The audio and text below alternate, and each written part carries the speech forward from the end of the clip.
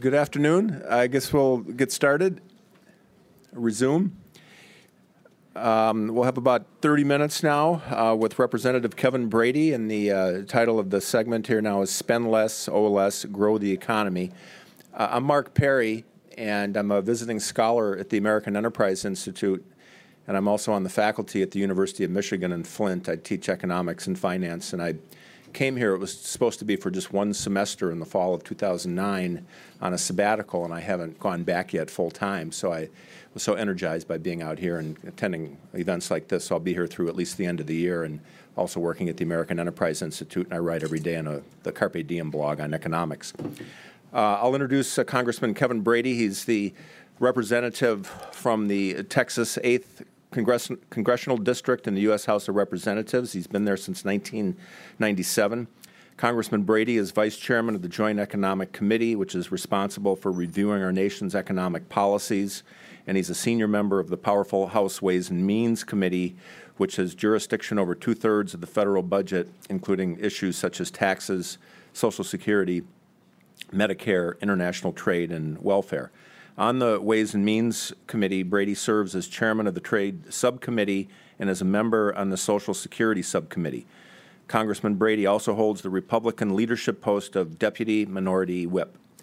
Prior to his election in Congress, Kevin worked as a Chamber of Commerce executive for 18 years and served 6 years in the Texas House of Representatives. Please join me in welcoming Congressman Kevin Brady. Mark, thank you for the kind introduction, and so much. Thank you so much to Cato for hosting this event. The timing of it could not be better, as we really sort of debate the direction of the country and how best both control spending and grow the economy at the same time. That's what I would like to talk about today. I'm also honored to be on a program with Senators Bob Corker and Mike Lee, my fellow Texan, former Senator Phil Gramm, and distinguished academics such as Vito Tanzi and Richard Vedder. I'd like to begin by quoting the organizer of this conference, Dan Mitchell, who said, "Deficits and debt are the symptoms. Spending is the disease. Treat the disease and the symptoms will go away." It's important for everyone to understand the United States has a fiscal crisis because of excessive federal spending, and that constraining the growth of federal spending is a solution. Several months ago, I asked the Republican staff of the Joint Economic Committee to sort of analyze and survey a body of economic work, published economic literature on fiscal consolidations. Fiscal consolidation is not a phrase used so often in America, but has in Europe and other parts of the world for quite a while. And these are programs designed to reduce a government's budget deficits and stabilize the government debt as a percentage of their economy. And I asked them to study the results of such programs in other developed countries, our competitors around the world, over the last 4 decades. And the result of that analysis is a report that we recently released called Spend Less, Owe Less, Grow the Economy, which I'd like to go through with you fairly briefly. But before we do, and before I summarize the report's finding, let me show you 2 charts. I'm going to keep John busy today, because we're getting paid by the chart. We'll see how after the government shutdown that works. We asked our folks to take a look at the last 4 decades in the United States to track government spending at the federal level versus job creation along Main Street, private sector employment. As you can tell, the blue line is federal expenditures, the red line is job growth. What it shows is over the past 4 decades, there is no relationship between federal spending and job growth along Main Street. In fact, for each of those 4 decades, there's a negative correlation between them. Let's look at the next chart. We then tracked over the last 40 years private business investment and job creation in the private sector. And as you can tell, the blue line is private fixed business investment. And what it shows, obviously, is a direct correlation. And this type of investment is very simple. It is when businesses invest in new equipment, new software, new buildings. What it shows is that businesses along Main Street grow. There is no substitute for this private business investment, not stimulus, not rebates, and not even shovel-ready projects are a substitute for for private business investment. And while there is great debate about the impact of stimulus, what we do know is that in the past 2 years, after having spent over $800 billion, in America we have 2 million fewer jobs than when the stimulus began. We were told if we went on that spending spree, the unemployment rate this month would be 6.8%. We are, as a nation, a wildly off 7 million jobs in projections after the stimulus occurred. So there is, in my belief, no substitute for business investment in creating jobs and in getting the economy going. As to the report on fiscal consolidation, there's two criteria by which economists judge these fiscal consolidation programs. One, do these programs actually reduce the government budget deficits? Do they stabilize the level of what a country owes as a percentage of their economy? This is the success criterion. And secondly, do the programs boost economic growth and job creation? This is known as the growth criterion. As for the success criterion, spend less, owe less, grow less, provides clear and convincing evidence that if a government wants to succeed in reducing its budget deficit and stabilizing its debt, it has to restrain spending. Albert Alesina and Sylvia Ardagna, both of whom are distinguished economics professors from Harvard, found 21 instances between 1970 and 2007 where 10 of America's international competitors successfully reduced their government debt to GDP ratio by 4.5 percentage points or more, based predominantly or entirely on spending reductions. Andrew Biggs, Kevin Hassett, Michael Jensen, all of whom are from AEI, found that successful fiscal consolidations, in fact, we may have a chart on that, John. AEI's economists took a look at these fiscal consolidation programs internationally and determined that the countries that were successful in reducing their deficits and stabilizing, reducing their debt, there was a difference between them. Countries that were successful in doing that relied principally on spending cuts in order to do it. The countries that were unsuccessful in achieving that relied, at least in a balanced approach, on tax increases as well as spending cuts. And I should point out that even within the successful programs, that 15% revenue increases were not from tax increases. Often they were from other non-tax sources, such as privatizing government-owned enterprises, asset sales, and user fees. So countries with successful programs on how to reduce their debt not only relied on spending cuts, they did not increase taxes, especially marginal income tax rates or rates on business or capital. While spending reductions were important to successful budget deficit reductions, spending reductions are even more important for achieving the growth criteria, for getting the economy moving. For example, John.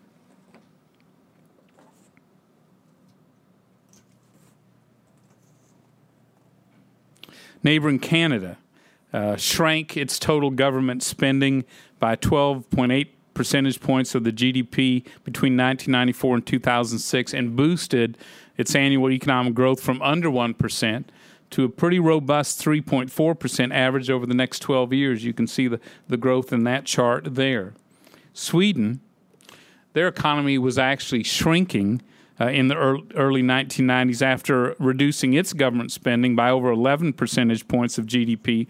Sweden's negative growth economy revived to an average of 3.5% over about a 10-year period. New Zealand did the same.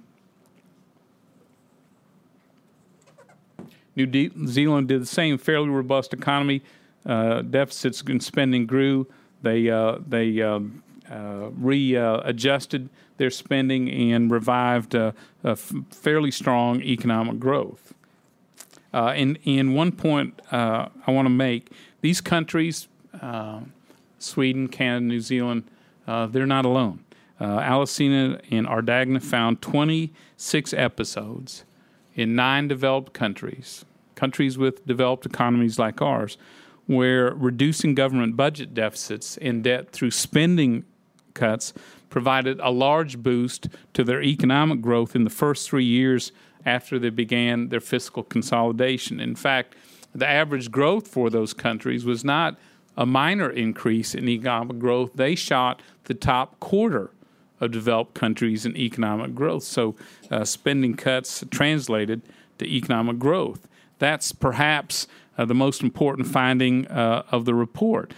As you know, while most economists agree countries that reduce their deficits and debt boost their economic growth over the long term, what this report shows is analyzing these economic studies, reducing federal spending can boost economic growth and job creation in the short term as well.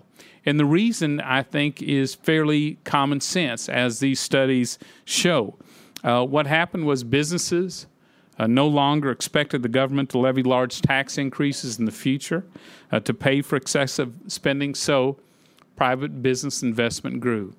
They invested in the buildings, equipment, software, and as we know, that drives job creation. Secondly, households, also recognizing that they would have more permanent disposable income in the future without facing those higher tax increases, felt comfortable in their spending, and they began buying larger ticket items such as homes and automobiles. And a point I would like to make, because it raised itself immediately, is so what type of spending cuts create this type of growth? One key point, not all spending cuts are the same when it comes to job creation. What these economic studies showed, that if you want to grow the jobs in the short term and job creation to maximize it, the spending reductions must be large, credible, and difficult to reverse. Spending cuts must be large, credible, and difficult to reverse once made. The savings that produce the greatest economic growth include right-sizing the government workforce and its compensation, eliminating duplicative programs and agencies, eliminating subsidies to businesses, and reforming and reducing transfer payments to individuals. So they right-sized like a business, right-sized their workforce, eliminated the programs that duplicate and waste money. They eliminated the subsidies to businesses and reformed their entitlements. And in the area of entitlements, what I thought was interesting was the study found evidence of strong economic growth from reforming the government pension and health care plans to make them sustainable and solvent, even when the reforms were phased in over time and didn't affect existing beneficiaries. So programs that tackled entitlements in a credible way, even if they didn't touch those on it today and phased in those reforms, had the effect of growing the economy or helping boost the economy in the short term. Our point is that ample real-life data proves there are significant economic growth and job creation benefits that accrue from reducing spending and reforming entitlement programs to restore their sustainability for future generations. Earlier this week, the Budget Chairman, Paul Ryan, unveiled his Path to Prosperity, unveiled it Tuesday. It clearly meets the test, the spending reduction test that must be large, credible, and difficult to reverse once made to boost economic growth. Congressman Ryan's budget tackles the medical entitlements that are driving federal spending higher. It attacks corporate welfare by phasing out government guarantees to Fannie Mae and Freddie Mac, eliminates subsidies for green energy, and reduces ag subsidies by $30 billion over 10 years. His budget rolls back non-security discretionary spending to its 2008 level and then freezes it for 5 years. Part of that freeze includes adopting a number of the recommendations from the President's Fiscal Commission to eliminate waste and achieve real savings, for example, by reducing non-defense federal auto fleets by 20% and selling surplus real estate. Congressman Ryan's budget eliminates agencies and programs identified by the GAO recently as wasteful and duplicative. That alone saves nearly $100 billion over the decade. And Chairman Ryan's budget reduces the federal workforce by 10% gradually the next 5 years, mainly through attrition, by hiring only one new federal employee for every 3 who leaves or retires. Chairman Ryan's budget freezes federal pay through 2015, and together those proposals save about $375 billion over the next 10 years. Moreover, Congressman Ryan's budget envisions a pro-growth tax reform that lowers the top income tax rate for both individuals and corporations to 25%. So in summary, Congressman Ryan's budget is a fiscal consolidation plan that would grow the economy. As I conclude, one measure of this report's influence is that Dr. Paul Krugman has repeatedly attacked it in his blog and in his column in the New York Times. I always like to think if he's attacking me, I'm on the right track. Dr. Krugman, he claimed the authors of this report were clearly aware that the evidence no longer supports their position that restraining government spending can boost private business investment, economic growth, and job creation because, quote, they added weasel words to cover themselves. They added weasel words to cover themselves, like confidence effects can boost GDP growth rather than will boost GDP growth. And I can't help but thinking, surely Dr. Krugman understands the benefits from good economic policies can be overwhelmed by external events in the short term. For example, our economy after 9/11 affected by that. The Australian New Zealand economies slowed by the Asian financial crisis of the late 90s. So the weasel words to which Dr. Krugman refers recognizes that reality. And in fact, the studies were so diverse and so varied and eliminated a number of those external factors as it went about its work, that just the sheer number of these studies and the credibility of the economists that did it should provide to us in America as we look at our future path, which direction to go, should give us great confidence that cutting federal spending will not only help resolve our nation's fiscal problems, but also help American families by boosting economic growth and job creation. In closing, I'd like to add an observation about the United States. Many of our Democratic friends on Capitol Hill are very fond of identifying the late 1990s as a period of rapid job growth in America. What is often left out of that discussion is that the size of the federal government relative to the economy shrank during that period. From fiscal year 1992 to 2001, federal outlays declined by just under 4% of our economy, from 22% roughly to 18.2%. The civilian workforce also shrank from a little over 2.3 million to under 2 million, a 10% reduction at the time. And so those today who say any cut in the federal government will damage the economy can probably look just to a decade or so ago to see that that is not necessarily the case. In fact, in this recovery, with $2 trillion of capital sitting on the sidelines, it's critical for us to restore the confidence for business investors to allow that capital to flow back into our economy to create the jobs that, in fact, we are so long overdue in pursuing. So far, President Obama, I think, has stressed the risk of reducing America's deficits and debts right now, but he ignores the risk of delay. For America's economic future, it really is time to spend less and owe less. That is the lesson of our international competitors. It's a lesson we ought to heed as a nation. So, Mr. Perry, with that, I'd be happy to stop and take some questions at this time. Okay. All right. Yeah, we've got about 5 minutes for a couple questions. Back there in the row, right back there, yeah. I'm Mary Chris McGowan. Thank you for taking my question. I had a question from the beginning. We have been talking about lowering spending, and I really believe that we should do that. And we quoted going down to 22% or 19%, even better, as a percentage of GDP. But I didn't hear anything of what would be the minimum percentage of revenues as percentage of GDP to accomplish our goals. You have a graph with a 15% there, but I don't see any kind of a study for our economy right now. Thank you. You know, there have been a number of studies done on what is the optimal size of government that actually encourages the optimal size of the economy.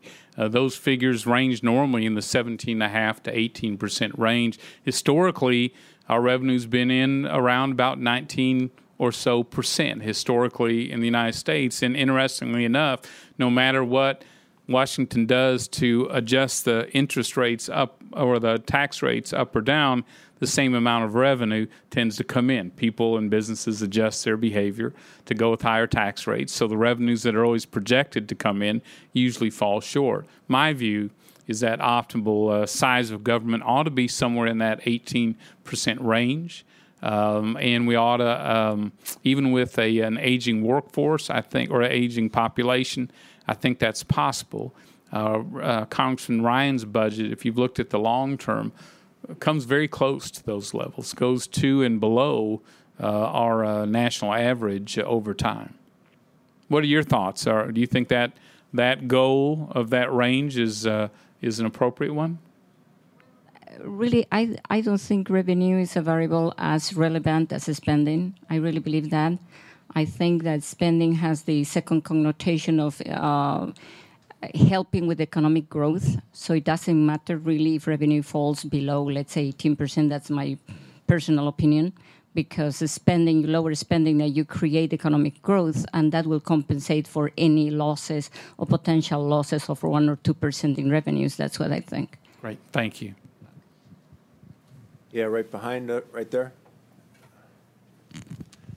Rick, are there any major tax breaks that ship jobs overseas? And what's your view on the currency devaluation in China? You know, I think we have a terrible tax code for competing and winning overseas. We are one of the few competitive countries with a worldwide taxing system. We just a few years ago, that puts us at a competitive disadvantage in a major way. We are in effect double taxed in many of our instances. It's why we have a very complicated corporate tax code to try to deal with that, but it fails, I think, in making us competitive also. Our competitors have ripped a page from our playbook on lower corporate taxes, where we once led our OECD colleagues by a pretty healthy point. We now trail them in the corporate tax rates by a pretty healthy amount. And so I think it's critical that we reform our tax code, especially in international tax area. Congressman Dave Camp, chairman of the Ways and Means, has made that a priority for his committee. You're going to see over the balance of this year a number of hearings held where we identify what the consequences of that tax code, what that consequences are, and how we deal with it. So, yeah. Oh, on currency, I think it grants China a competitive advantage, but it is not the silver bullet I think many make it out to be. As chairman of the Trade Subcommittee, and there's no question that the Chinese currency needs to appreciate over time. We're going to continue to keep pressure on them and to work with the administration to continue to pressure them as well. On the Trade Subcommittee, though, I can tell you that we're no longer going to look at China just through a currency vacuum. We think there are a number of issues that impede our ability to sell our goods and services into China, from indigenous innovation, directed subsidies, lending, the restrictions on rare earth minerals, all of which are pretty effective non-tariff barriers to the U.S. We're also not only going to push them to become a responsible stakeholder in the global trading system, but we're urging the White House to restart negotiations on a bilateral investment treaty, which were stopped. We think that's important to provide our investors protections overseas in the Chinese market. So bottom line is the China currency issue is important, but it is not the only important issue in dealing with that relationship. One more? Hi, Senator. We have time for one more? Okay. Oh, okay. Down in the front row? Sorry, I didn't see you. We keep hearing all the time about a 14.5 $3 trillion national debt. But what about the actual national debt when we include what they have taken out of the Social Security Trust Fund and misappropriated so that we will have to collect that tax again? I've been drawing that tax for 27 years because I'm 91 years old. So I've taken out one hell of a lot more than I put in. The system has got to be changed. I have 2 great-grandchildren in college, and, well... Can I take you to Capitol Hill for just a minute and march you around the country because you get it. Those unfunded liabilities, obviously unsustainable. They're almost too big to imagine in cost. That's why I think... somewhere out of this place, Cato, that debt is, or something in the order of $15.3 trillion, which would make our national debt twice what they keep coming over the system. Yes, sir. I'm proud of Paul Ryan's budget. It is an adult conversation on our entitlements, on Medicare and Medicaid especially, and sets the table for Social Security reform as well. We can't. We have more charts to show you, but you've heard it from others. You'll hear it from Senator Graham as well. That we can't keep ignoring these entitlements. One, to ignore them at all threatens them by themselves. But setting up a new system for those who are 54 and younger to make those programs sustainable. We can't keep putting that off. I was disappointed it wasn't in the president's budget, that there's been no real proposal anywhere on Capitol Hill from our colleagues across the aisle, but now's the time to move on those. And Paul Ryan has laid out, I think, some awfully solid, sound approaches to do it. Thank you very much for having me here today. I'm looking forward to hearing Senator Graham's comments as well. He was key to me running for and serving in Congress, and still one of the brightest minds around. I really appreciate Cato's leadership on fiscal responsibility in this country. Thank you. Thank you, Congressman Brady. All right. Thank you very much. All right.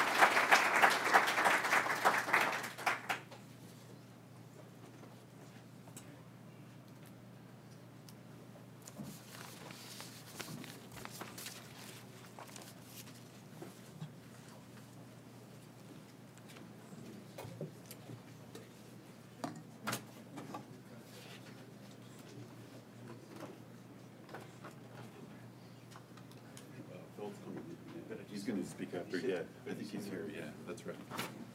I think you're here.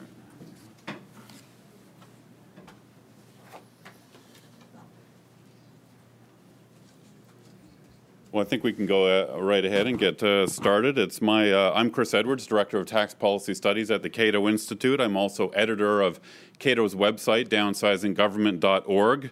It's my pleasure to introduce the junior U.S. Senator from Utah, Mike Lee. Mike is a young man, but he comes to the Senate with a distinguished career as an attorney and constitutional scholar, both in private practice and as an assistant U.S. attorney, as Governor John Huntsman's general counsel, and as a clerk to Judge Sam Alito on the U.S. Supreme Court. The senator has only been in office a few months, and he is already a leader in promoting a reduction in the size and scope of the federal government. I know the senator's staff, for example, has been hard at work the last couple of months pouring through the federal budget and finding programs to cut and eliminate. The senator today is going to talk about his proposed amendment to the Constitution to balance the federal budget, which has the full support of Senate Republicans. Balanced budget amendment has actually been debated on and off in Congress all the way back to 1936. In 1982, the Senate passed a BBA by a vote of 69 to 31, but it failed in the House. In 1995, the House passed a BBA by a vote of 300 to 132, but the measure failed in the Senate. Well, today, more than ever, I think it's pretty obvious we need some sort of legal clamp on out-of-control federal spending in Washington. So maybe this time around, a balanced budget amendment to the Constitution will succeed. Senator Lee is a believer in limited government. His speech to the Federalist Society last fall was really outstanding, and it impressed me watching it that he's going to do great things in the Senate over the next few years, and so we're delighted today to have Senator Lee come and speak to us.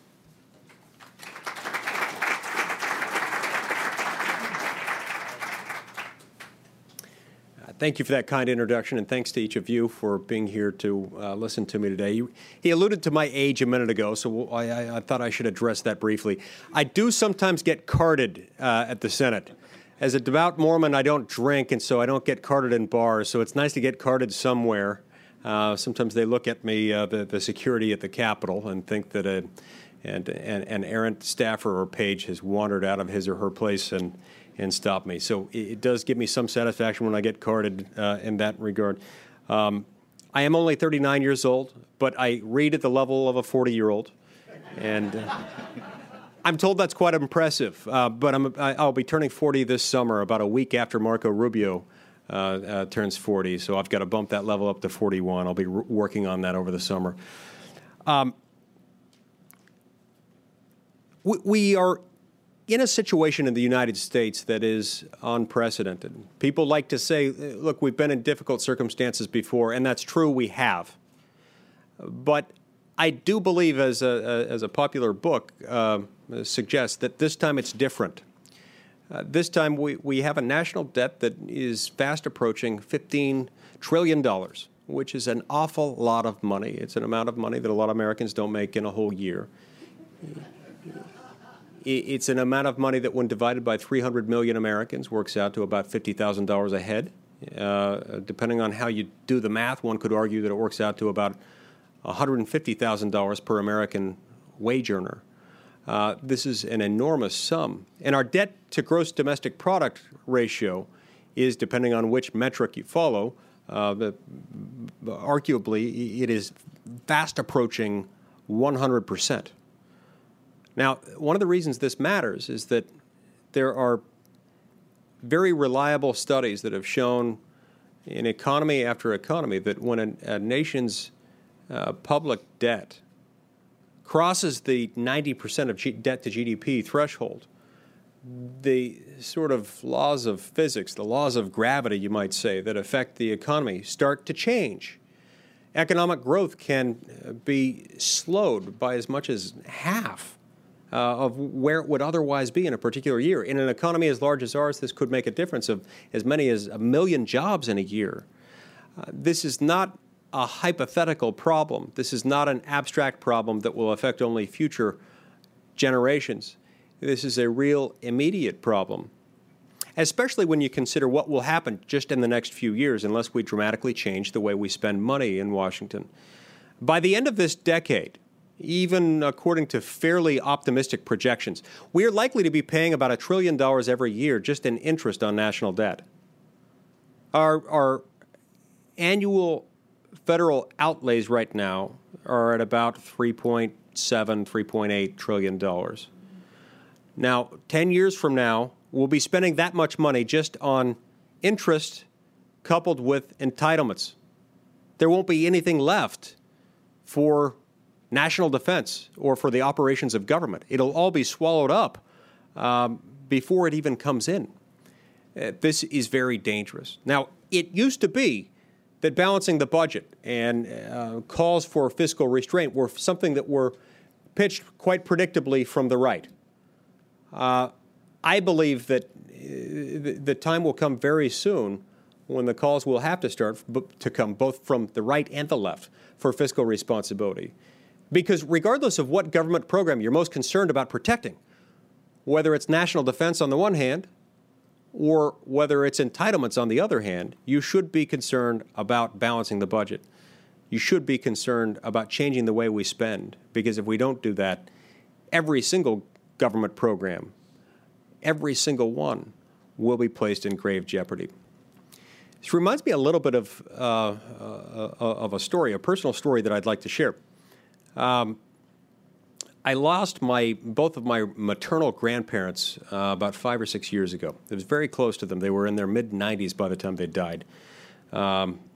They were both a source of inspiration to me growing up, and some of my closest personal friends. But they got to a point, as they approached their mid-90s, when we could see that their ability to operate their vehicle, a very lovely Oldsmobile 98, not 1998, but that was the model of car. Incidentally, both sets of my grandparents had Oldsmobile 98s. It was something about grandparents of that generation. They had to have one of those. But we would increasingly see these broad scratches on the side of the car. And it turns out the more they drove, the more they were sideswiping cars. They were just getting older. They couldn't operate their vehicle quite the way that they could years earlier. And we loved them in their old age as much as we ever had before.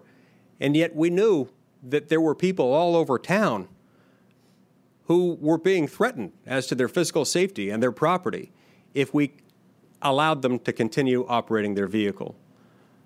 We at one point had to have some very awkward discussions with them, and ultimately that resulted in our taking the keys to their beloved Oldsmobile 98 away from them, simply because although we loved them and we loved their ability to remain at liberty to drive around town as they saw fit, to go to the grocery store, we couldn't justify the harm that they presented to other members of the community as they drove around, because their senses had deteriorated to the point that they presented a real safety risk. I think Congress and the way it's been spending can fairly be analogized to my late grandparents. May they rest in peace. We love this government. We love the things that it does, that it stands for.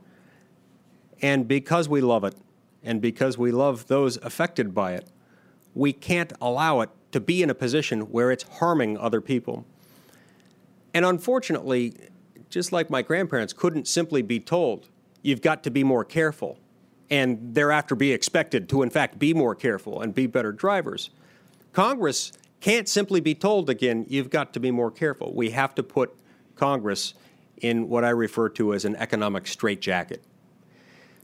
The only way that I know of to do that, the only permanent, reliable, relatively foolproof way to do that, involves a constitutional amendment. Now, there are other things that we can do and should do in the short term to get us there. But the reason I believe a constitutional amendment is necessary is because otherwise Congress has a tendency over time, when it comes time to make difficult decisions, to simply change the very laws that would otherwise require them to curtail spending. A hero of mine since I was in high school is former Senator Phil Gramm, who I'm pleased to see here today. I was a huge fan of the Gramm-Rudman-Hollings legislation. It was an absolute genius piece of legislation. And I wish that Congress had stuck to the plan and Congress had not found a way around it, because it would have worked. Legislation like that tends to work. It tends to work at least for a few years until it gets really difficult. That's why I believe we need a balanced budget amendment to the Constitution. Let me tell you about the amendment that I have proposed and that has garnered the support of all 47 Republicans in the U.S. Senate. It says, in effect, Congress may not spend more than it takes in any given year, that outlays may not exceed revenues in any particular fiscal year. It also says that Congress may not spend more than 18% of gross domestic product in any given year. And in most circumstances, the only way around that is for Congress to vote by a majority of 2/3 of both houses of Congress to approve noncompliance with that and a particular excess of the prescribed amounts for a particular year, making it possible but rare and very difficult for Congress to spend more than it takes in a year.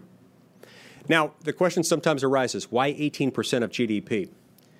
We measured over a 40 to 50 year period the average of federal revenue to GDP, and we found that the average stood at just about 18%. And so in order to lock that in and see that it doesn't increase further, we thought that was a good place to lock it in. Incidentally, 100 years ago, we were spending only about 2 to 2.5% of GDP at the federal level. that gradually but steadily rose until we got to where we are today, which is where we're spending more than 25% of GDP every year. That means out of every dollar that moves through the U.S. economy, more than a quarter gets diverted and sent to Washington, where it goes basically to die, or in relative terms. It's not like where it moves into the private sector, where you can anticipate that will be invested and then it will have the same multiplier effect as it has elsewhere. The reason we need to do this is because ultimately spending restrictions, spending limitations get difficult to comply with. And when they get difficult to comply with, you want Congress not to have the ability simply to opt out. This tendency in Congress to opt out when it gets difficult reminds me of the famous quote by St. Augustine, who said prior to his sainthood, "Lord, grant me chastity, but not yet. Just don't make me do it now, because it's too hard right now. I'll do it later." We have to have Congress in a position where it can't simply opt out. Now, I believe you heard from my colleague, Senator Corker, a little while ago, who's proposed the Corker Cap Act. I applaud this approach, and I think it is a very positive step in the right direction. The Corker legislation is statutory rather than constitutional, and what it does is it sets up what he describes as a 10-year glide path to bring us down to 20.6% of GDP per year in federal spending. It doesn't take it as low as I would like or as Bob Corker would like, but he wrote this in such a way as to maximize the chances of getting something passed this year. And so although it doesn't go as far as I would like it to, I applaud that effort. And I believe that both are necessary. A constitutional amendment takes several years to put in place. And the amendment that is now co-sponsored by all 47 Republicans in the Senate would not take effect until 5 years following ratification by 3/4 of the states. So we would need a statutory provision in place to sort of set us on that glide path so that the shock to the system could more easily be absorbed once the constitutional amendment fully kicked in. I do believe that America's best days are yet ahead of us. I do believe that the Balanced Budget Amendment can pass and that it will pass, notwithstanding the fact that the cuts that have to be made are difficult.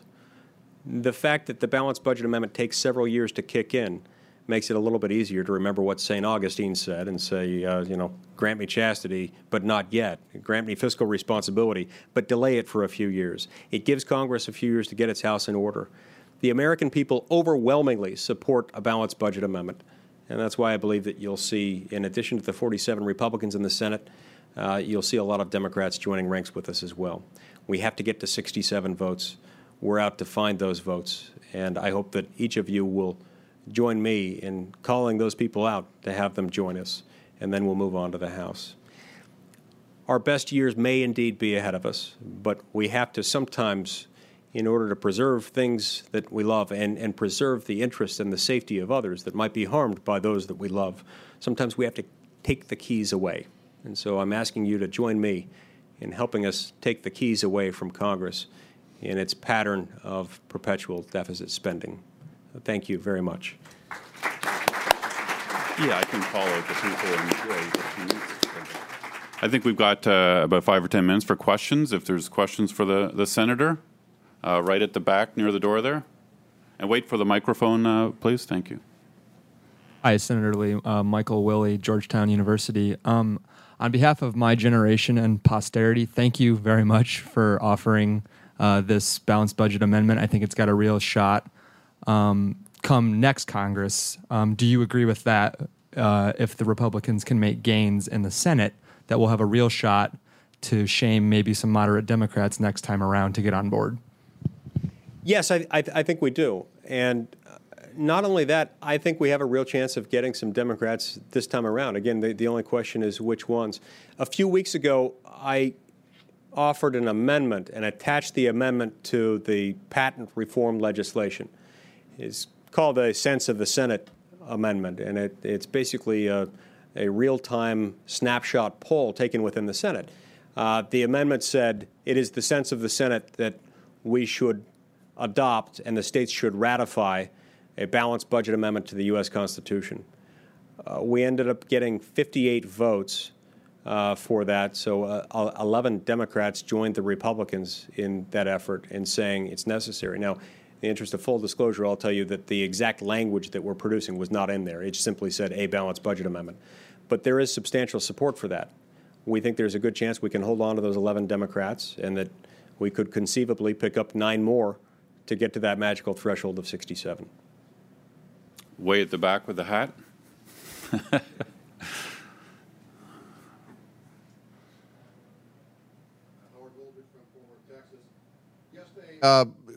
Congressman Tom Price told us at the Leadership Institute breakfast that even if the Ryan plan were adopted in whole, within the next 10 years, we would add $6 to $7 trillion more dollars to the national debt. Would the credit markets still loan us money, the T-bills, at 3.5 to 4%, if the debt increased up to the $20-odd trillion level? Wouldn't we go over a cliff before then? And the second question is, what do you feel about welfare for farmers? Even Congressman Ryan has stated he believes that Washington should still continue to subsidize the welfare for farmers in his state. In response to the first question, no, I don't think we can continue to issue our debt instruments, certainly not at current interest rates, while simultaneously adding that many trillions of dollars to our national debt. At some point, nobody knows when it's going to be, and those who purport to know are most reluctant to say because they don't want to create an immediate self-fulfilling prophecy. But at some point, people are going to stop buying our debt at current interest rates, and we'll have to raise the rate. And every time we raise the rate by a point, that's going to cost us another, a substantial amount of money. There are figures out there suggesting that within a few years we could add about $150 billion a year to our debt service obligations every time the interest rate ticks up by 1 point. So, yeah, that's a problem, and I don't believe we can continue issuing new debt under the same terms that we're now issuing it.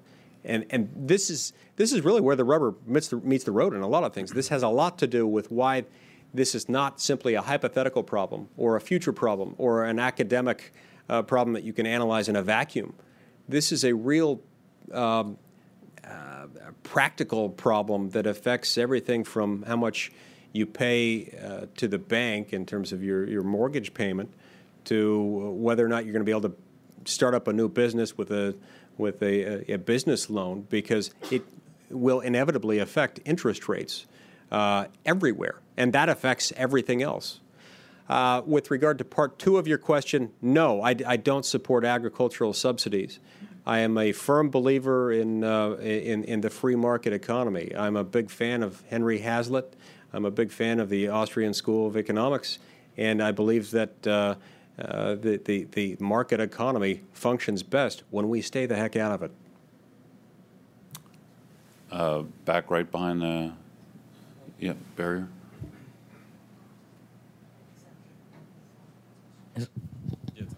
It's on? Yeah, thank you. Thank you. Thank you, Senator Lee. Based upon your remarks and based upon all the tensions and differences in the Congress today, and everybody digging their heels in and not being willing to work together, as I see it, and one side wanting to not do this, one side wanting to do that, getting a budget in place. And with new members, will there be a government shutdown, or will you all be able to stand up and act like adults and work this thing out and keep our country going?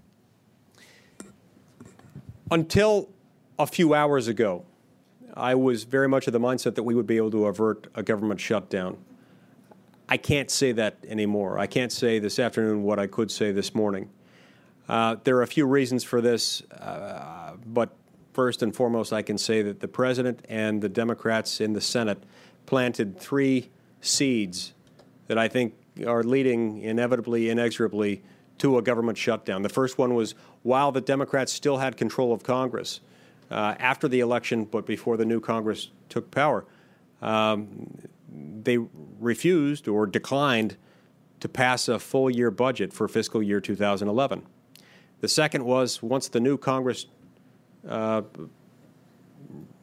new Congress came to town and started its operations, the president and the Democrats in the Senate chose to operate based on a series of continuing resolutions. We're approaching, I believe, now what would be our 7th consecutive continuing resolution. And then the third seed was planted just a few hours ago by the President of the United States, who announced anticipatorily that he would veto the continuing resolution passed by the House of Representatives this afternoon.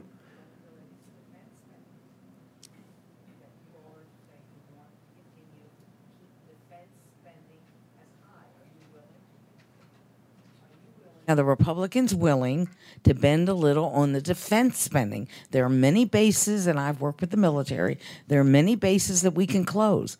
The one thing that's holding this up is the Republicans' inability to cave a little on defense spending.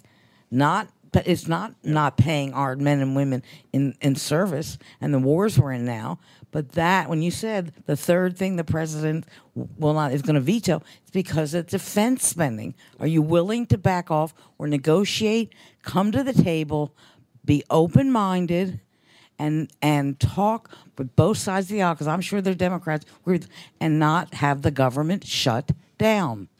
I assume you're referring to the fact that the continuing resolution passed by the House this afternoon added new spending to the defense package rather than cutting. And defense spending is very large, Yep. and like our Medicaid, Medicare. I follow you. Thank you. Yeah.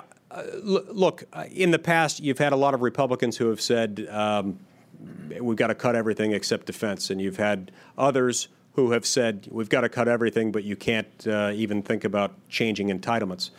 I think people on both sides of the aisle now recognize that we have to cut everything. Everything has to be on the table, and nothing can be exempt from consideration. I'm one of those people, and I think I'm in the majority in that regard. So if the question is whether I would be willing to put that on the table, absolutely. If the question is whether I think at this moment we can avoid a government shutdown set to begin tomorrow at midnight, no, I don't. The president has made that impossible. Maybe one more question. Down front here. I served as a counsel in the House of Representatives for 14 years. And because of redistricting and other things, there are probably 150 liberal Democrats in the House.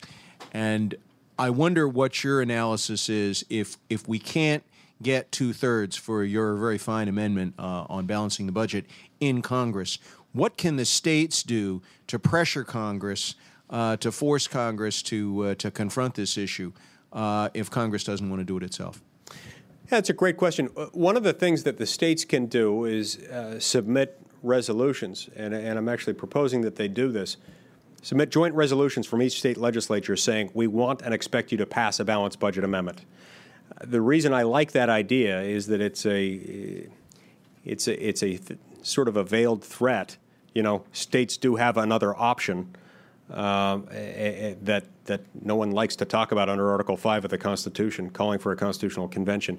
I personally don't support that, mostly because the last time we had a constitutional convention, we went in intending to amend one document, and we came out with an entirely new document. I like that document. I love it, and I don't want the same thing to happen now. But the states can make that thinly veiled threat by passing a resolution saying, please act now, and if you act now, we will promptly ratify any amendment that you propose. That will have quite an effect. I believe that the 17th Amendment and possibly the 16th Amendment, I think there were others as well, but those two in particular, both of which took effect in 1913, were passed under circumstances in which the states were starting to call for a convention. Congress, not wanting a convention, instead acted the same way that we've amended the Constitution all 27 times, which is proposal by 2/3 of both houses and ratification by 3/4 of the states. So I think we can gain the benefits of that if the state legislatures will start acting, signaling that they will ratify it and signaling that they expect Congress to do it. The overwhelming majority of our state legislatures balance their budgets every single year, and they expect Congress to do the same, as well they should. And so I hope that they will do that. Thank you very much, Senator. And up next, Senator Graham.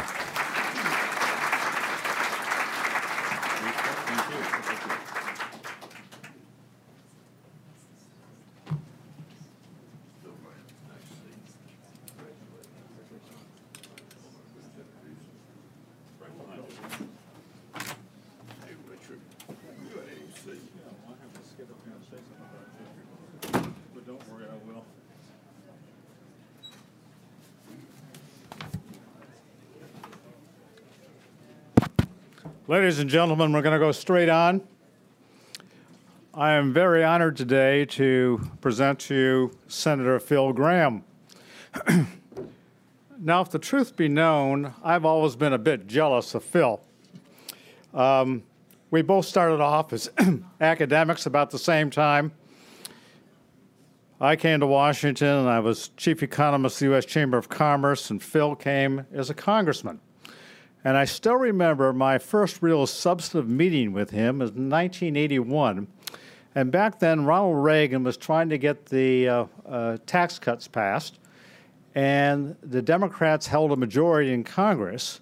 Now, for those of you who are younger, less than 40, you probably don't realize we used to have Democrats in Congress that believed in less government and free markets.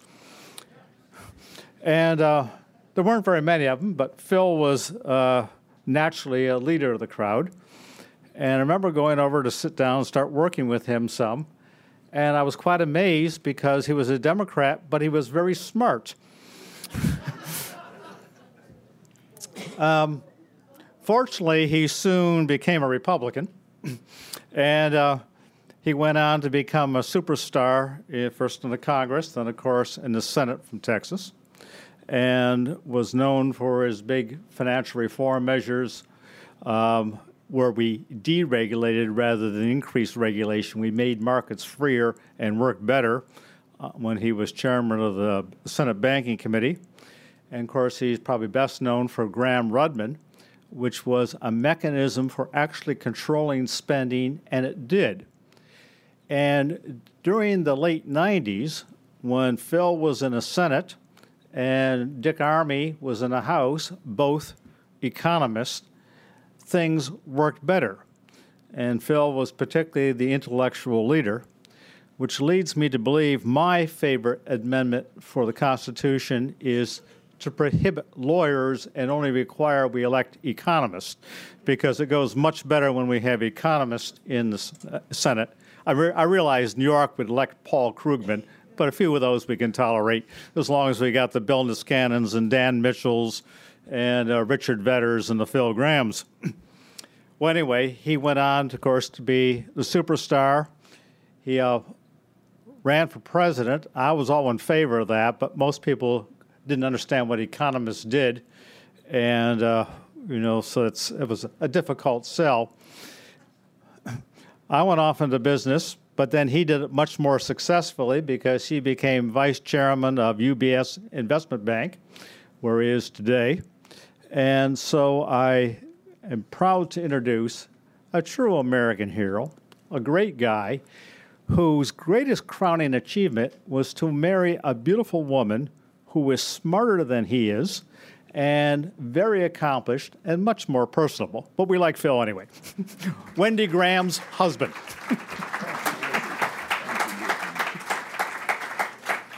Thank you, Richard. I left Washington almost 9 years ago, and I generally give Washington a wide berth. There's nothing worse than an old guy who leaves who won't leave. And I have, for the last 9 years, worked in finance out of New York, but I'm very happy to be back to do something with Cato. I've been asked to talk about the old Gramm-Rudman. And so why don't I just begin by talking about where it came from and relate that to where we are now. And I'd like to talk about what I think the lessons of the whole process were. Then I just want to say a little bit about the crisis we face. I'd like to try to do it briefly so that I can spend most of my time trying to answer your questions. I came to the Senate in 1985, and while the deficit problem was a big-time problem, the economy was quite good. It was morning in America. And so no one was paying any attention to the deficit. And so in trying to figure out how to force some action on the deficit, I came up with the idea of Gramm-Rudman.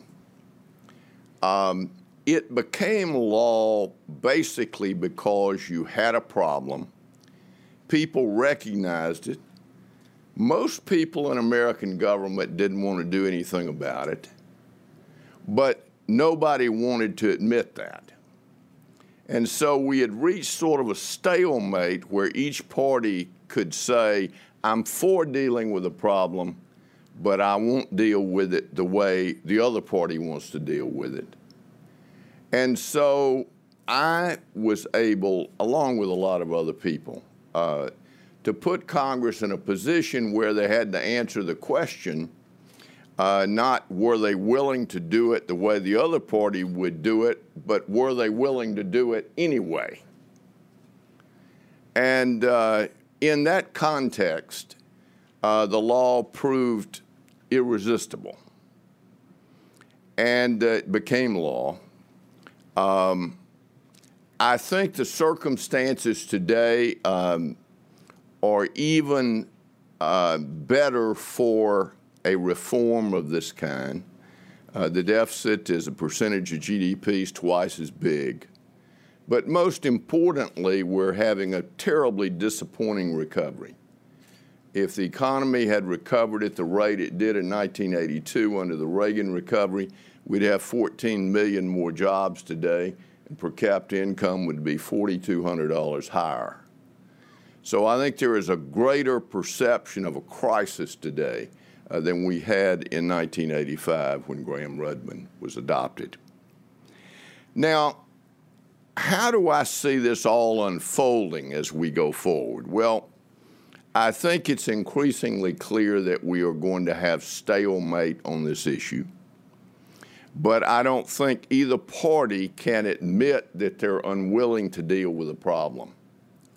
And so what that always produces in a legislative process is a compromise that basically is equivalent to agree to deal with a problem, to set out a structure for dealing with it, and to leave the actual way or pathway that is chosen unspecified as you begin the process. It's easy to criticize this approach. The plain truth is, it's the way we act in our individual lives. We decide to do something, and then we do it. I think that there are a lot of ideas being discussed, many of which are better than the Gramm-Rudman type approach.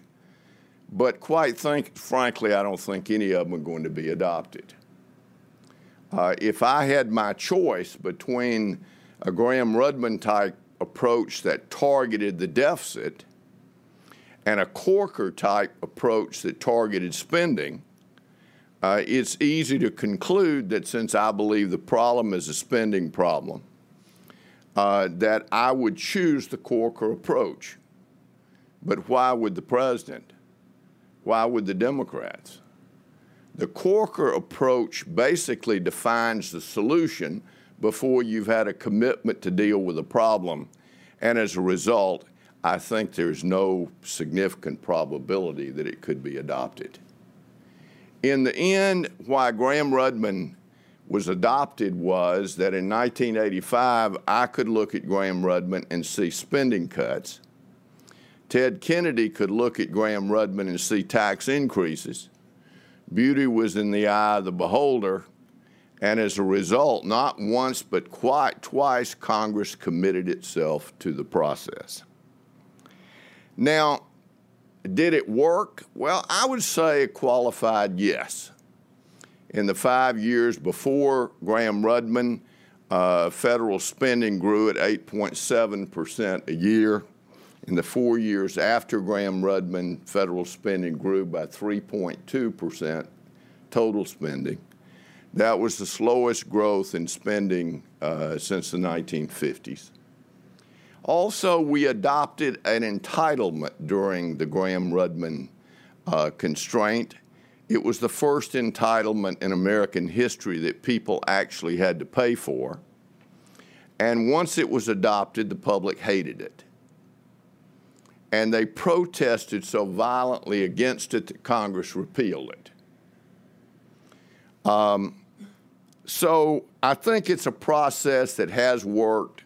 What are the lessons from Gramm-Rudman? I think the lessons are as follows. One, give up the notion of being able to build a four-sided fort and pull up the drawbridge and go to sleep. It's not in the cards that we can ever or will ever design any kind of process that will allow us to do that.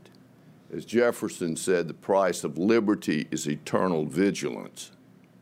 And he wasn't talking about the Indians coming over the mountains or the British coming across the ocean.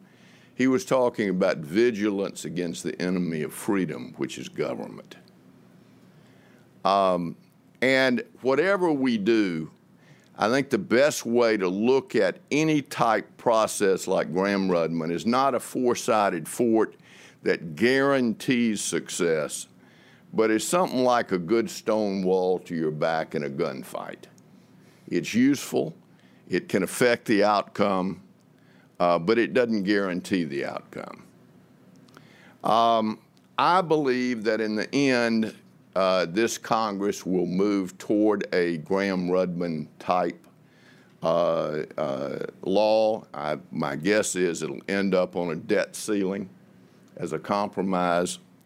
And what it will mean is that we will have to begin in 2012 in earnest to make these decisions. Gramm-Rudman has the very nice quality that it gives legislators an excuse. They can be for all these programs and vote against them.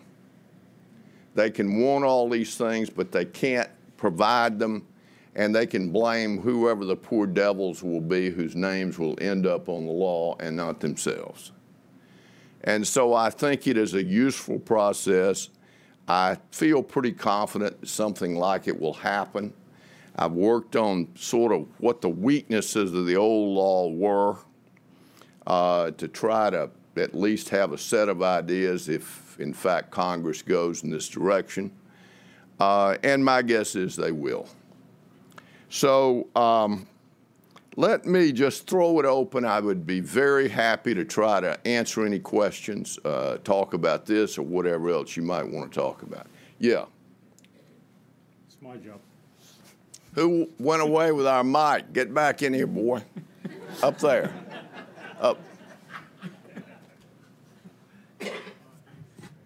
Yeah.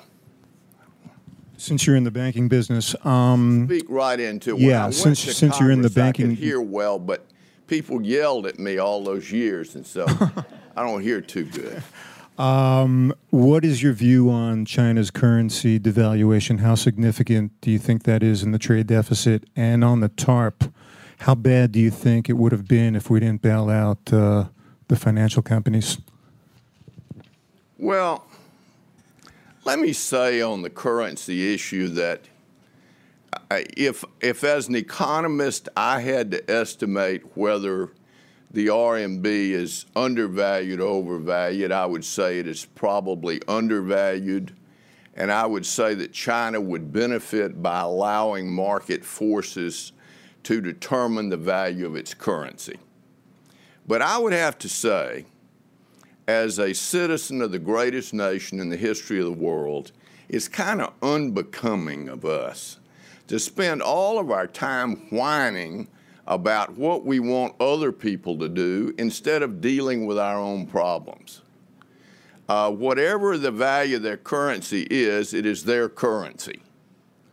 And there's a lot we could do for our own currency, including sound policies. And one advantage of being so critical of the Chinese is they can't vote. So that's sort of my response to it. Also, as an economist, it's clear to me that there is no guarantee that a rise in the value of the RMB would improve our balance of trade, balance of payments. And also, of all the relationships in the world economically, the one with China is the most important. And I think we ought to be focusing on things like encouraging them to grant more freedom to employ the market system in a more and more a virulent form. And this is just not an issue that I think is worthy of us wasting, and I think it's a waste of our time. What was the question on TARP? I don't know. I mean, the bottom line is there was no way you could know in advance what would have happened. And I don't know to this day what would have happened. Markets are more resilient than they normally get credit, but I don't know. Yeah, way in the back.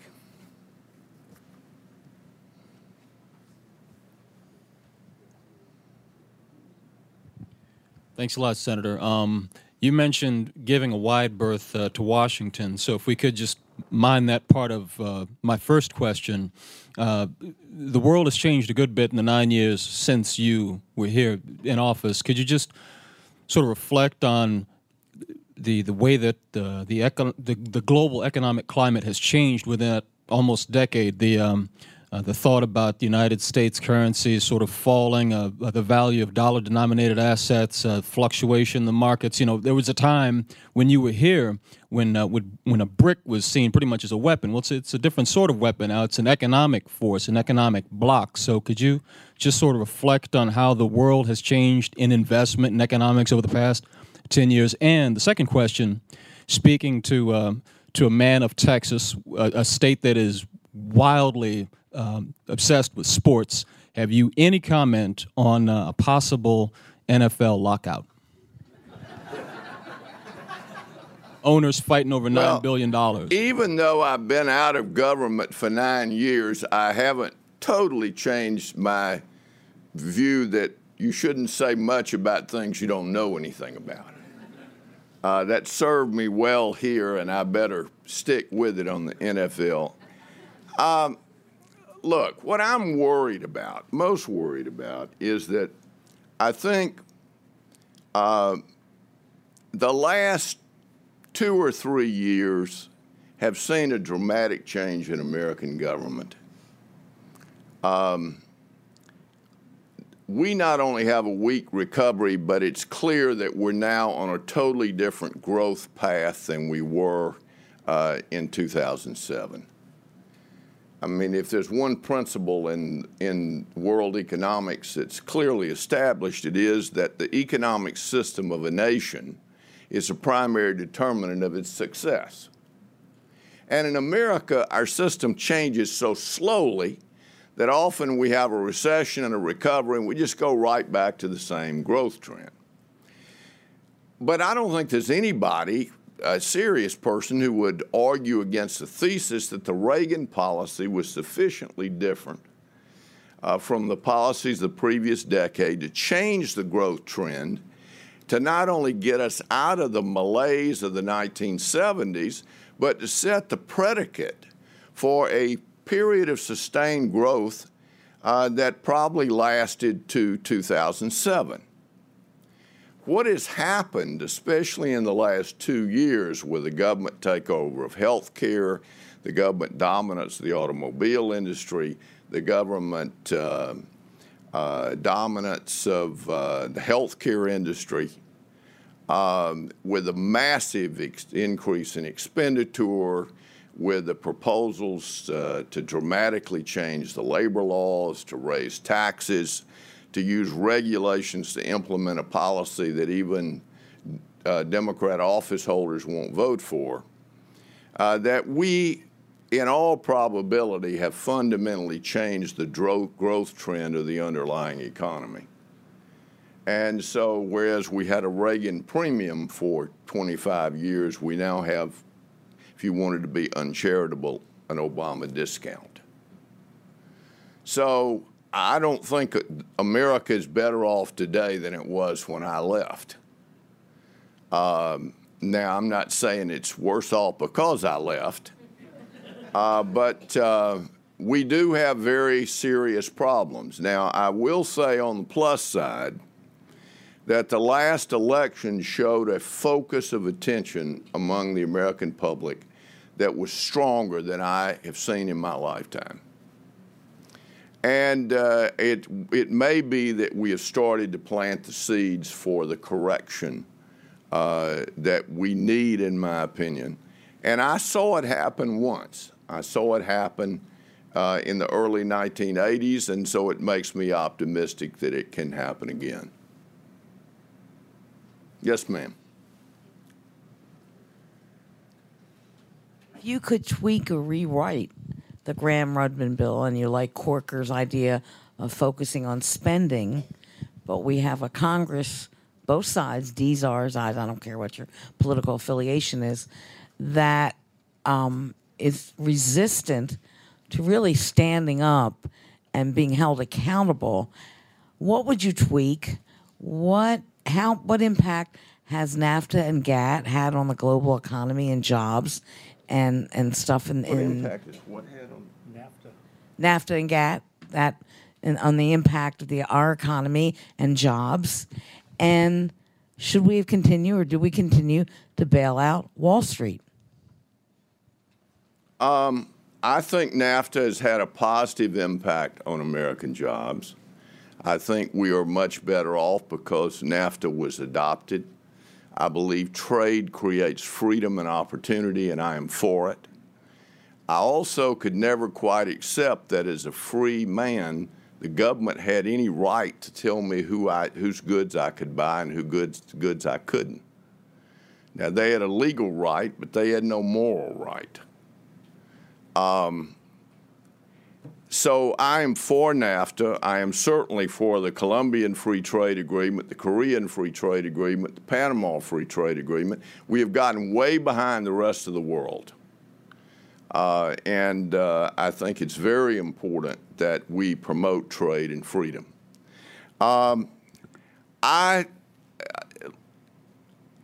would have done things differently than Paulson had I been Secretary of the Treasury. I think deposit-taking institutions required an action by the Treasury. I would have let AIG go broke.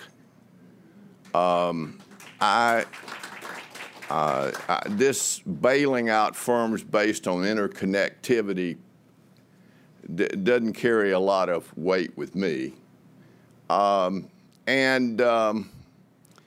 Again, though, it's so easy when you're not there, when you didn't have to have a solution yesterday, when you're not in the heart of the crisis, to think you could do it better.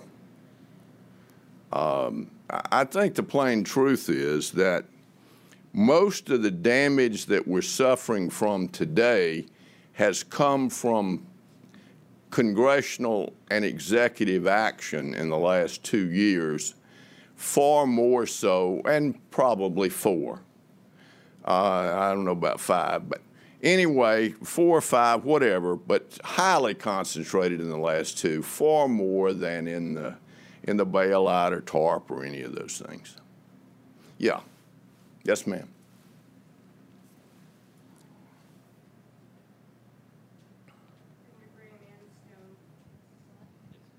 It's been a long time since, it's Ann Stone, long time since your first race for Congress back in Texas that I was happy to work on way back when.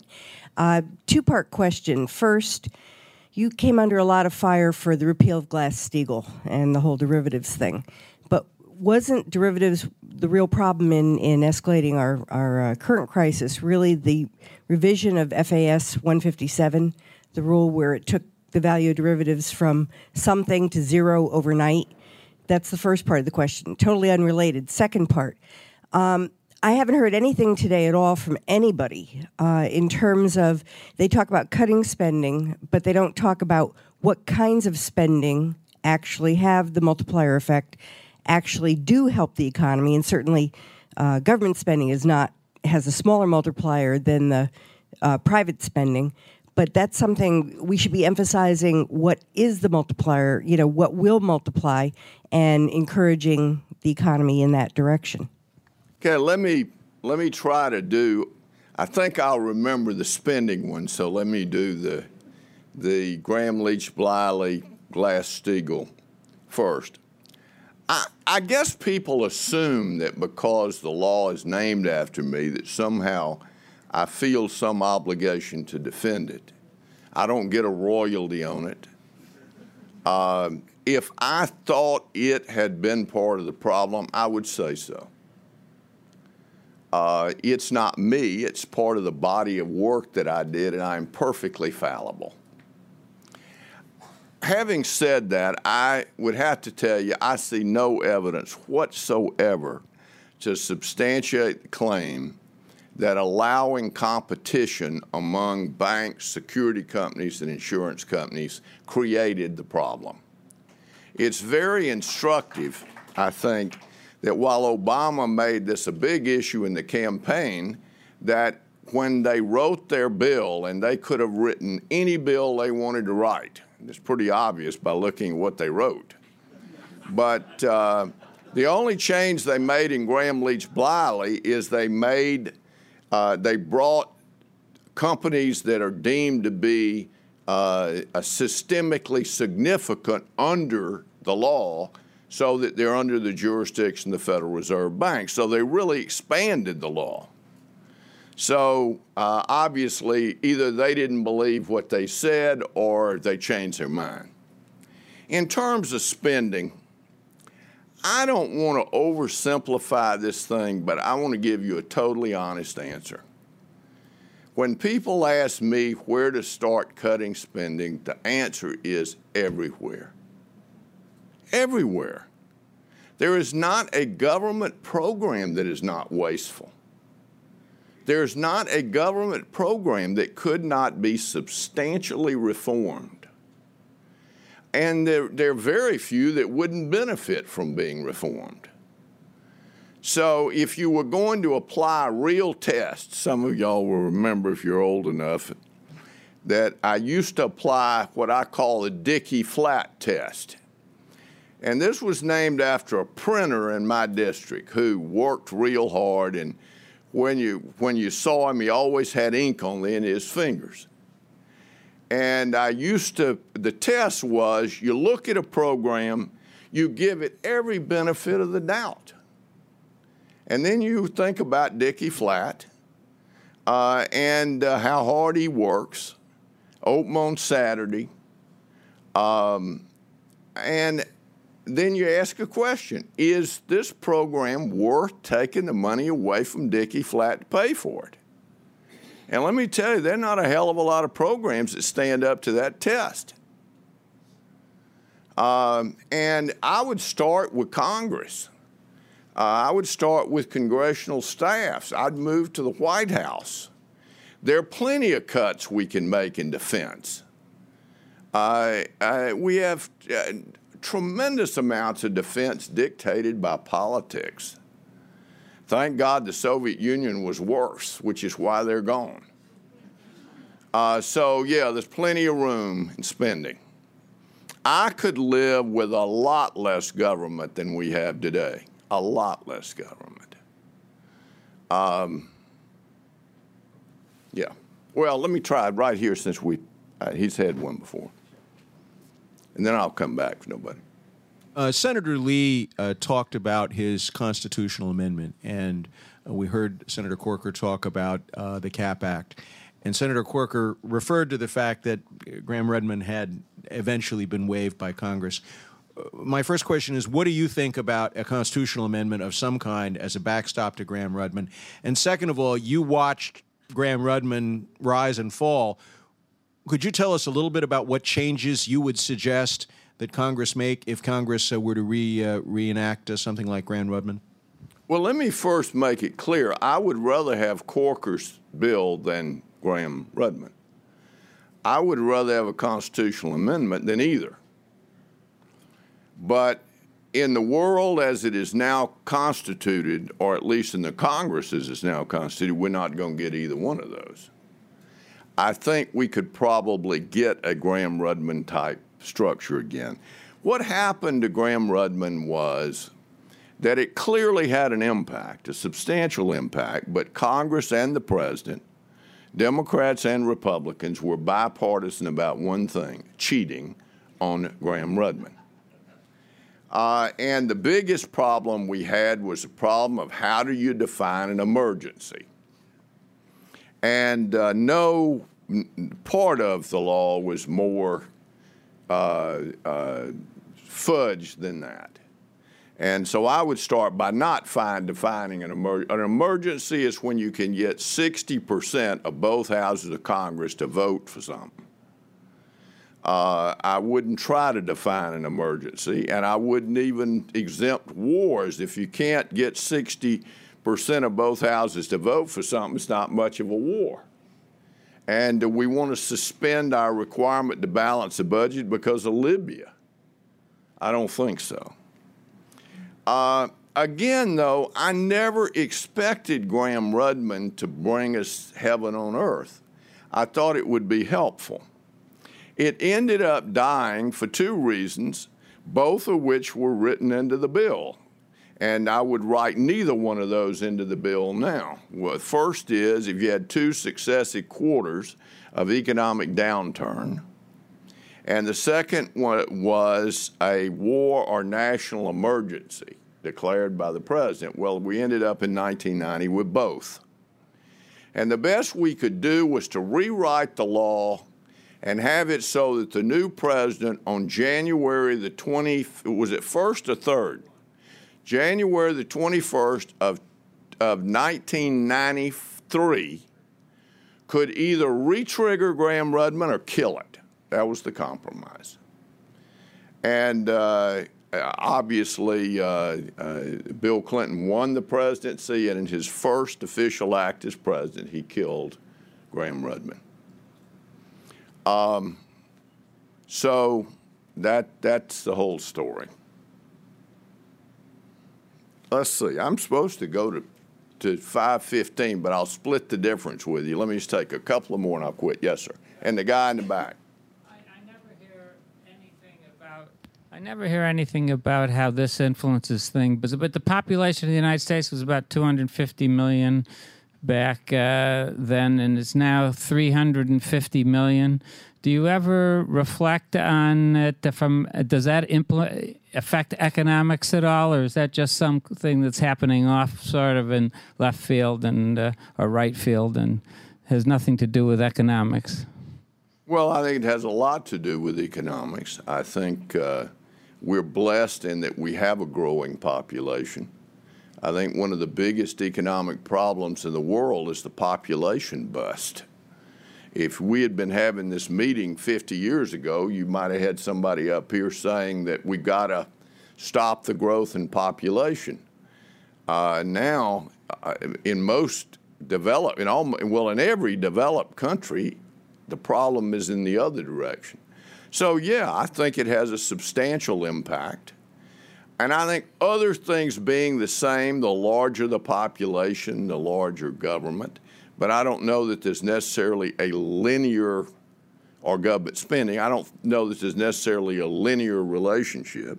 It's funny, everything gets more efficient except government. The private sector eliminated most white-collar jobs. The government never eliminated any. So, yeah, I think it's a factor. And I would rather have a growing population than a declining population, I can assure you that. And if you've got children, urge them to have more grandchildren. Yeah, last one.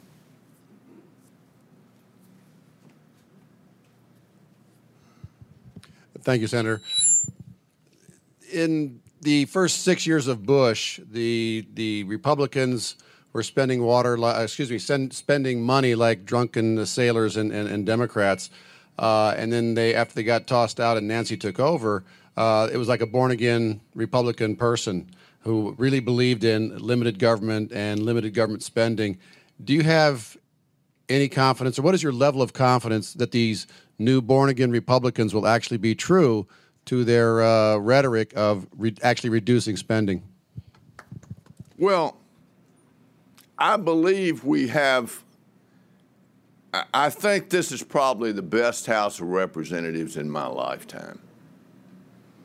and I have a lot of confidence in the younger, newer members. I think they reflect a voting public that was ready to stop the Obama program and ready to stop the spending spree. But again, I want you to go back to my point about the four-sided fort and the drawbridge. Freedom's bought on the installment plan. Every 2 years, it has to be repurchased. You can't, there's nothing we can do that is forever. We have to continually fight for the things we believe in. And if we don't do that, they're going to die. God has not written somewhere that America has to be successful. It looks like it. I mean, if you look at our history, it looks as if God planned it and was determined it was going to happen come hell or high water. But there are things we can do that can undo that. And I think we face some very real challenges today. And let me say, I'm for limited government, not just because of taxes, not just because of balanced budget. I'm for limited government because it produces an American that's proud and free and independent. You can't have France's government and not become Frenchmen. We can't have the America we love and have the kind of America that we are now building in Washington, D.C. And it is going to change our children and our grandchildren and our countrymen. And to me, it's more about that. I care more about that than I do about taxes. I don't want Americans to be kept people. I don't want my grandchildren to be taken care of. I want them to take care of themselves. I want them to be able to, if they make mistakes, and surely they will, being my grandchildren, I want them to pay for it. And if they succeed, I want them to be able to benefit from it. And don't think you can separate those things out. I mean, the sort of arrogance of this administration was a belief that you could implement policies that were totally alien to the country, and yet we were going to continue to grow like we grew when Reagan was president, as if policies had nothing to do with success. Well, they do. Policies create success. America's not a rich and powerful, last sermon. America's not a rich and powerful country because Americans are brilliant people. Americans are pretty mediocre people. When you compare us with the rest of the world, we're pretty average people. What makes us great and successful is a system that lets ordinary people do extraordinary things. You take away that system, and you're going to affect America a lot. You know, maybe Germany can make a little socialism work, but we can't. We can't. We got to have full, unthrottled opportunity to be the country we want to be, to create the opportunities for ever larger number of people. So this is a serious business we're talking about here. It's a lot more than about taxes. It's a lot more than about balancing the budget. It's about freedom. And you can't have unlimited government and unlimited opportunity. You have to choose. It's easy for me to choose, but Americans, you know, I think it's fair to say in 2008, Americans chose more government and less freedom. In 2010, they decided they'd made one hell of a big, dangerous mistake, and they reversed it. What are they going to choose in 2012? I don't know. But that's where the vigilance comes. Thank you very much.